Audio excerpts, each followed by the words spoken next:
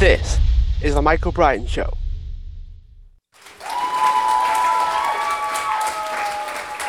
Hi everyone, welcome back to the show. This is the Maximize Your 2022 series, and this is all about change.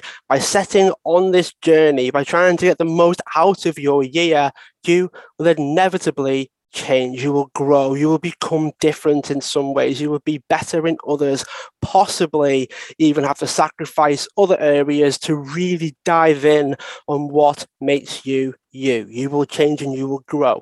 And that's okay. That's not a bad thing, because even if you might seem to take a few steps back, you will still grow and change as a person.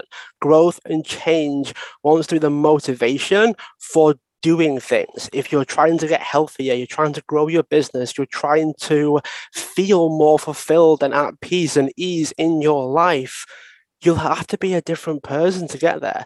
You'll have to be a different person to get there, and you will grow and change as a result. If you try to avoid that, you won't do all of the preluding steps because you don't want to change. If you don't want to change, you won't. If you're able to embrace change, if you're able to really dive into the fact that you'll be a different person, you're more likely to take the steps that will get you there. So don't be afraid of change. Be empowered to change and grow, because that will ripple out into other areas of your life and actually increase your chances of growing in the first place.